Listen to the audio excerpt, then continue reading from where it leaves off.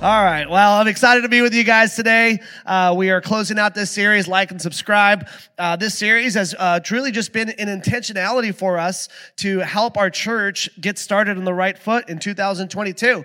I know that a lot of times we start the new year with the desire of wanting to make some changes in our life, to make things in our life better, which is a great desire. Obviously the gyms are super crowded for the first 2 or 3 weeks, and then they disappear. But the hope is that our hope was that you would actually take to heart everything we shared this month, because it was all with the intentionality of moving you towards making God a priority in your life. And so one thing we've realized is that if you don't choose what's priority in your life, someone else or something else will make you their priority in their life or their network.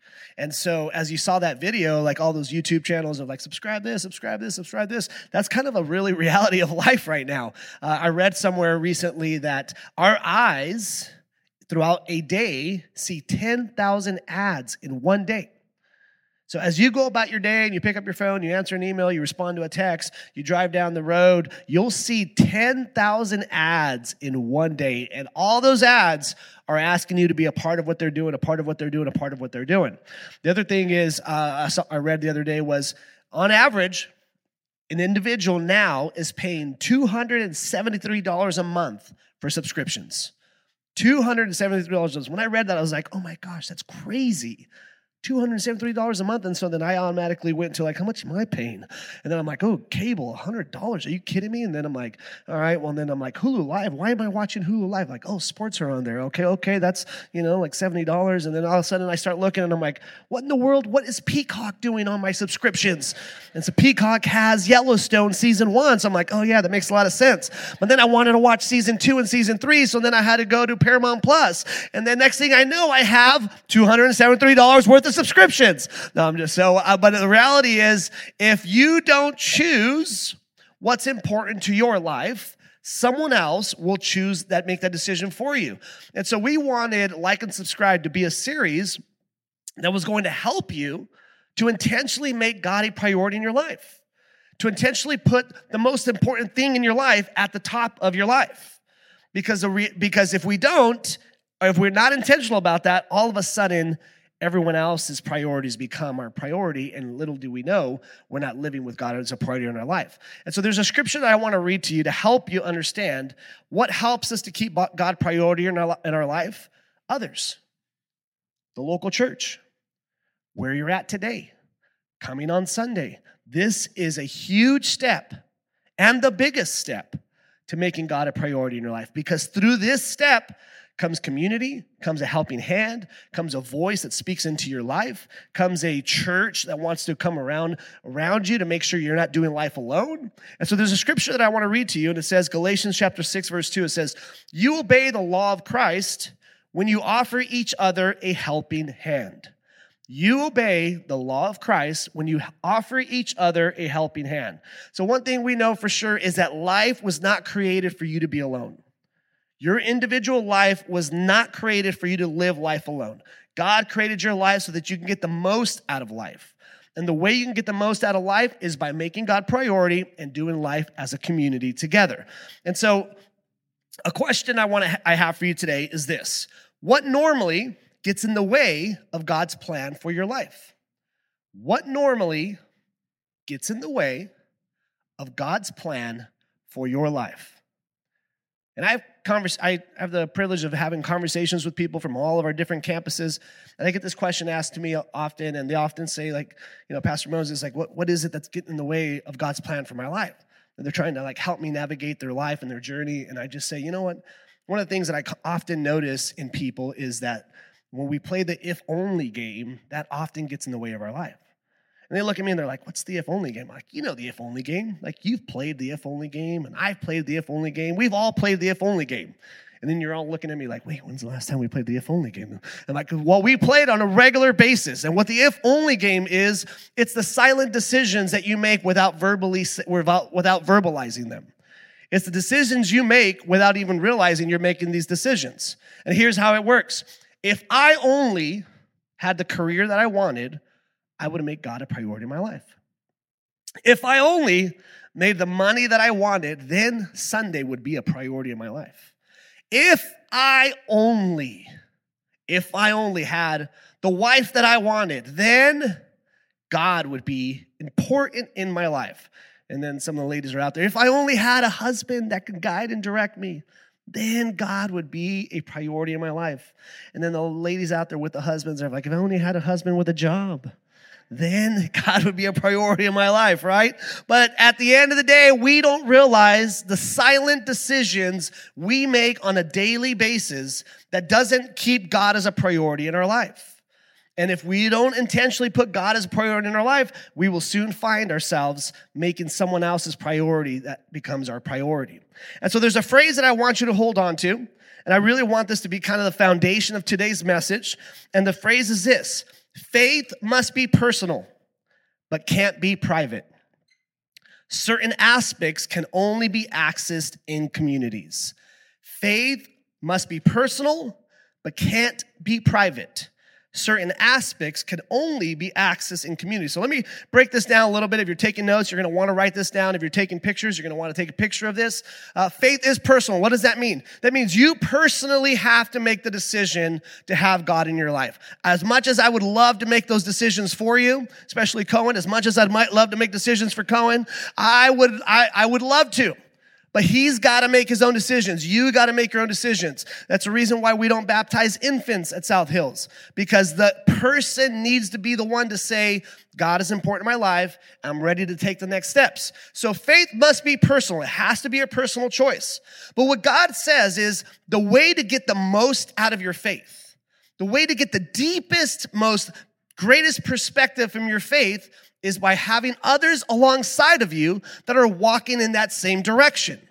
For example, like I have kids, I have 3 of them, as I've shared many stories about them. They drive me absolutely crazy, but it's one of those crazy relationships where I just love them to death. They drive me crazy and I love them more, and they drive me crazy and I love them more. And then they somehow weasel things from me without even knowing, those silent decisions, obviously I talked about. But they love sports, I love sports, and one of the sports that they love is baseball. And so they talk me into buying them stuff for baseball all the time. Like, oh, Dad, this is going to make me play better, and it's going to make my swing better, and blah, blah, blah, right? I'm like, yeah, right. And so at the end of the day, like at some point, they talk me into it. So they love the sunglasses for baseball. So they say, oh, Dad, I need some sunglasses that, when we play morning games and the sun is like coming up, that sun is like really strong, and we got to figure out how to break through those sun rays.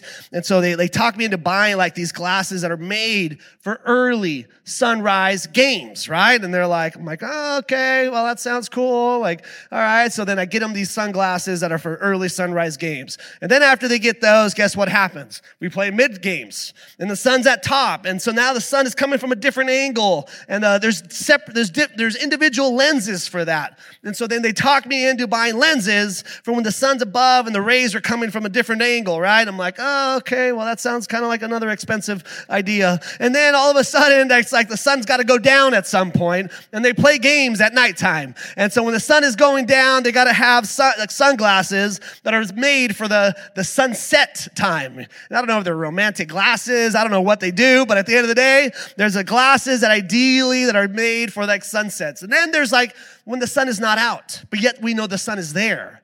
And we need to look good just because we just want glasses to look good, right? So then there's just those glasses, right? So they talk me into this stuff. And because they're my kids, they always win. And so at some point, they show me that every lens has a different angle, a different perspective, a different purpose. And as I look into God's word, I often see the same thing. That if this is my lens of God, I'm only going to see God through one angle.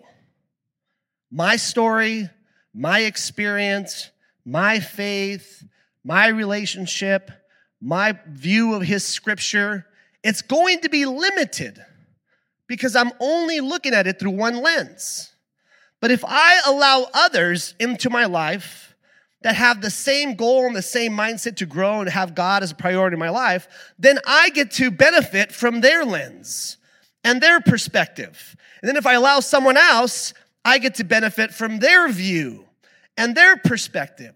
And so what God says is, if you allow others to come alongside of you and walk towards a relationship with him, you're going to get the greatest perspective of God, because you're going to see God from more than just one angle. You're going to see God from multiple angles and multiple people and multiple lenses, which is going to make your relationship with God deeper, which is going to help you stay on track and go further. It's going to expand your view and your limitations of what just one lens can do. And so there's a story in the Bible that I want to read to you. And this really kind of helps paint the picture of how others really bring us back into alignment and keep God as a priority. And this story is found in the book of Kings. It's about 3 kings who thought they had it all figured out. And I know these are just stories in the Bible. We would never be walking around thinking we all figured out, right? It's just them. It's just them. The guy, the guilty giggle over here. So it's just them. And so they thought they had it all figured out. They thought, you know what? We're wise. We're educated. We have power. We have soldiers. We have resources. Like, things are going well. Our bills are being paid. There's food on the table. Nothing's being broken down. Life is going well. They originally became kings with the intention of leading God's people, and then somehow, some way, just started leading people and then kind of eliminated God through the process. So they came together and they were having a problem in their kingdom, and there was a pagan god and a pagan king who was trying to cause problems and was trying to take over. And so they decided, you know what? Let's come together and let's take out the Moabites. They're causing problems for us. They're wanting to take us over. Why don't we join forces and take them out? Sounds like a good idea, right? 3 against 1, no-brainer. Until it wasn't a no-brainer. So then they move forward with their plan, and they go in to attack the Moabites. And the plan did not work. They found themselves in trouble, wandering in the desert, trying to figure out how to solve this problem that they got themselves into, and not realizing that they were not able to get themselves out of this problem. So day 1, they didn't quite panic because it was just day 1. But in day 2, they were starting to panic because they were still facing the problem, and they were starting to run out of resources, and they were starting to get a little worried about their cattle and their men and their soldiers. And then day 3, they're facing the problem again. They can't figure out how to get out of this. Day 4, day 5, they're starting to panic. Like, our water resources are down. We're out in the desert. We're wandering around. I don't see any clouds. I don't see a well. I don't see streams. I don't see lakes. We're having some issues here. Day 6. Day 7, they finally break down. And they're like, we're going to die. There is no way out of this. Our human efforts and our human power and our human wisdom and our resources are not going to help us out of this situation. So then what they do at that moment is what many of us do at that moment. They remember God. It's like they used all of their human effort. Their human effort couldn't get them through that problem. So they remember someone greater than human effort. Supernatural, spiritual, God power. And so before I read you this story, I want you to do me a favor. I want you to look at this message today through the lens of your greatest need. We all have needs in our life. Some of us have 1, some of us have 2, some of us have 10. Choose your greatest need. The greatest need that is happening in your life today. I want you to look at this message through the lens of your greatest need. And as you do that, I'm going to read you this story. And the story is found in 2 Kings chapter 3, verses 9 and 12. It says, so the king of Israel, Judah and Edom, set out together. They wandered around on the road for 7 days and finally ran out of water for the men and animals they had with them. The king of Israel said, oh no, certainly the Lord has summoned these 3 kings so that he can hand them over to the king of Moab. Then Jehoshaphat asked, is there no prophet of the Lord here that might seek the Lord's direction? One of the servants of the king of Israel answered, Elijah, son of Shaphat, is here. He used to be Elijah's servant. And then Jehoshaphat said, yes, he receives the Lord's messages. So the king of Israel and Jehoshaphat and the king of Edom went down to visit him. So here's what's happening. The 3 kings, obviously, as you know, they put their master plan together and their master plan failed. They find themselves wandering in the desert. They run out of resources. They're out of water. They're going to die. And all of a sudden it's like, oh, God, one guy thinks, God can help us. I know that there's a God who can help us. And because they're in a group of community, the other person says, yeah, I remember a prophet who was in a similar situation, and God used him to create a miracle to get him out of the situation. And then the other person says, yes, his name is Elijah. We should go to him. He's God's messenger. He's in communication with God. He's in communion with God. He has conversations with God. He talks to God. God talks to him. Let's go to him. So this is what's happening, right? So then they go to the prophet Elijah. And the prophet Elijah, who was mentored by Elijah was one of the most sarcastic prophets in the Bible, and he had an interesting approach of communicating God's word, but at the end of the day, we're not a judgmental church. That's how he chose to do it. That's how he chose to do it. And so they go to him, and in verse 13 it says, Elijah said to the king of Israel, why are you here? So the kings come to him and say, hey, we need help. And Elijah says, why are you here? You've been operating without God for several years now. You thought you had it all together. When all your bills were being paid and you had water and you had food, you didn't remember God then. Why are you here now? And then he goes a little further with sarcasm. Once again, not necessarily my approach, but it is his approach. And it says, go to your father's prophets. Go to your mother's prophets. Instead of the king's like, please have mercy. Like, we need help. We're going to die out here. And it says, the king of Israel replied to him, no, for the Lord is the one who summoned these 3 kings so that he can hand them over to Moab. Then Elijah said, okay, as certainly as the Lord of heavens and armies lives, whom I serve, if I did not respect King Jehoshaphat of Judah, I would not pay attention to you. So he's saying, if I didn't have respect for one of you, I'd tell you all to go find your mom and your dad and their prophets and figure out another way. But because somehow, some way, I found mercy deep down in my heart, found mercy, and I have respect for King Jehoshaphat of Judah, I will acknowledge you and I will help you.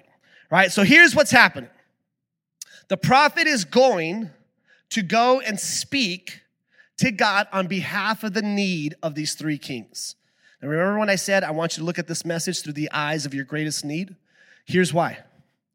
Because when you can use the greatest need in your life to drive you to depend on God, the greatest need in your life can be your greatest blessing, as long as it drives you to depend on God.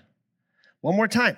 Your greatest need can become your greatest blessing when it drives you to depend on God. These kings were going to die. They had a huge need, which was life or death. And they allowed that need in their life to drive them to God, to hear God's voice, to hear God's words, to bring God back into their life. And this need became their greatest blessing because it drove them back to depend on God. Now, what's interesting here is before the prophet went to go talk to God on their behalf, this is what he does. He says this, but now get me a musician. When the musician played, the Lord energized him. What does that mean? The prophet said, before I go talk to God, I need to get my heart right. I need to block out the distractions and the noise and the frustration that I have because you've been gone for so many years and all of a sudden you remember God. So my heart's a little stirred and I want to help you, but I don't feel quite connected quite yet. So I need to purify the ugliness in my mind. I need to purify the ugliness in my heart. And the way I know how to do that is to worship. So he tells them, go get a musician because I'm going to worship first. I'm going to purify my heart before I can connect and listen to God's voice. Now, if you've ever wondered why we actually do songs before we share God's word, that's why. Because when you come in and you start singing and you start engaging and you start worshiping and you allow the worship team to lead you into God's presence, what they're doing, whether you know this or not, what they're doing is they're eliminating all the distractions in your life. They're blocking out all the noise in your life. They're allowing you to go to the place of your greatest connection, of your greatest source of energy, and connect to God. So that when you hear God's message, you have no distractions to block you from God's message. And so that's exactly what the prophet here is doing. He's helping them to understand, I'm not going to go to God and hear from God until I purify my heart and I get my heart right. There's a leader in the early 1900s that was he was an author. He was a professor of a college. He was really used to help people understand the need of worship and what it does to your heart and your mind. And he had a very powerful quote that I want to read to you. And his name was William Temple. And he was like I said, early 1900s, died around 1944. But he had this powerful, powerful statement. And he said this about worship. He says, "To worship is to quicken the conscience by the holiness of God, to feed the mind with the truth of God, to purge," and I love the word purge, "to purge the imagination by the beauty of God, to open the heart of the love of God, to devote the will and the purpose of God." So he's saying when you engage into worship, your mind and your heart cleanse itself from all the ugliness that we walk in with from a week and of pain, of hurt, of needs, of distractions, of the things that happen in our life that are constantly derailing us and pulling our attention. That we walk in and we dive into worship, it purifies our heart and our mind in a way that allows God to connect to us and talk to us in a way that we wouldn't unless we allowed worship to be a part of it. So then the prophet does this, right? And then he actually goes and he talks to God and he hears from God and he comes back and he shares the message. Are you ready for this? Now remember, 3 kings, soldiers, animals, wandering the desert. How many days? 7. Somebody's paying attention. Excellent job. Not the 49ers guy, was it? 49ers. 49ers. All right. You're in. You're back in. All right, so 7 days. 7 days. They're tired. They're hungry. They're thirsty. They're exhausted. They need a miracle. And this is the message that the prophet gives them. And he said, "This is what the Lord has said. Make many cisterns in this valley." Now, you're the kings, and you're tired, hungry. You need a miracle. And the prophet has just told you, God has spoken to me. Go dig ditches. The kings were like, "What? Go dig ditches? We are exhausted. We are beyond the need of more manual labor. We need a miracle." And the prophet said, "Yeah, God is going to provide the miracle in your life. Go dig ditches." And not just a ditch, ditches.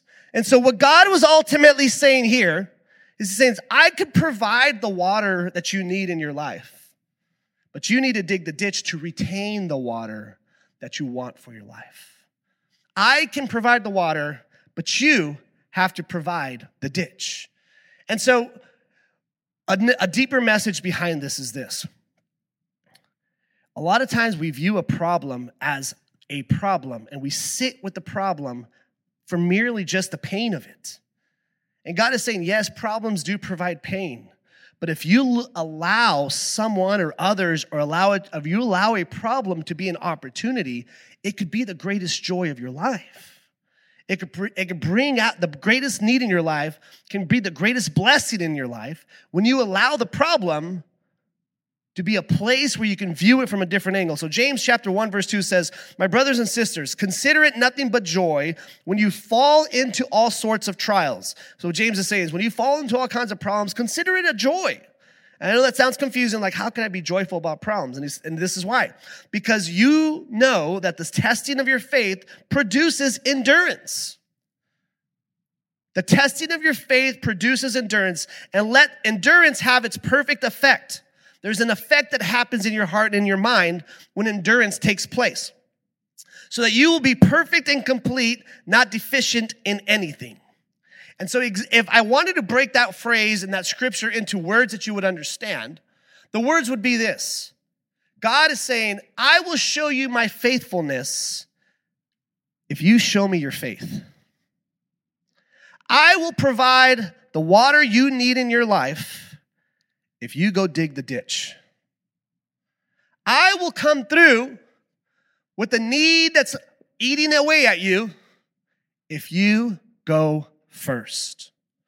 Now, this is a powerful, powerful statement, because a lot of times we want God to show us our miracles, and we're not willing to go first.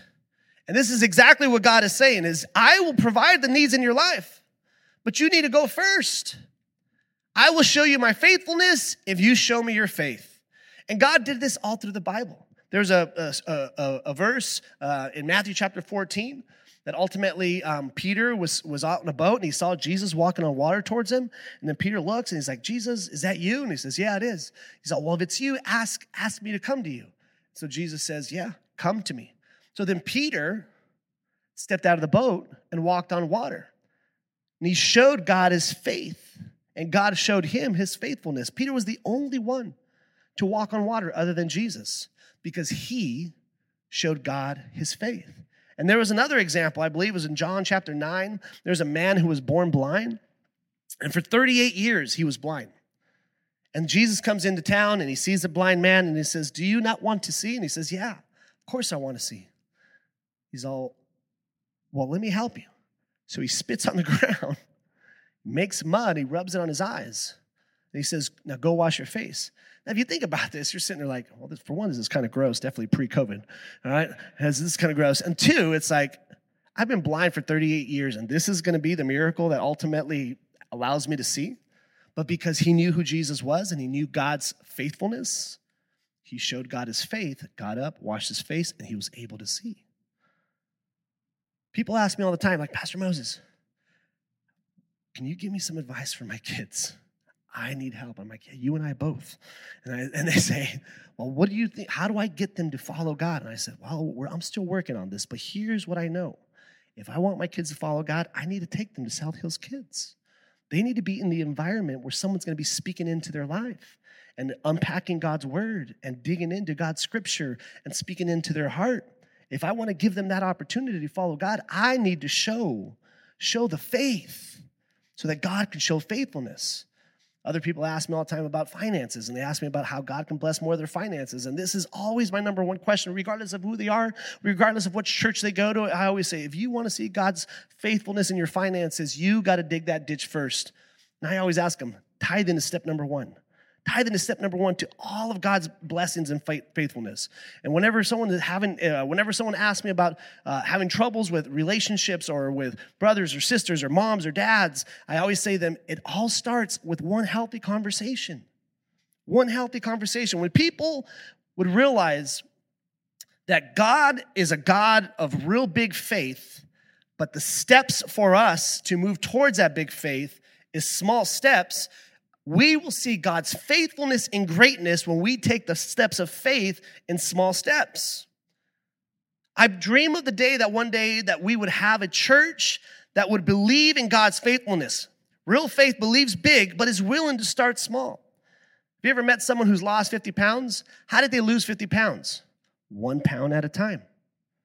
Have you ever met someone who's read the entire Bible from beginning to end? How did they read the entire Bible from beginning to end? 1 verse at a time. People ask me all the time, Pastor Moses, how did you grow South Hills Church to be 12 campuses? 1 campus at a time.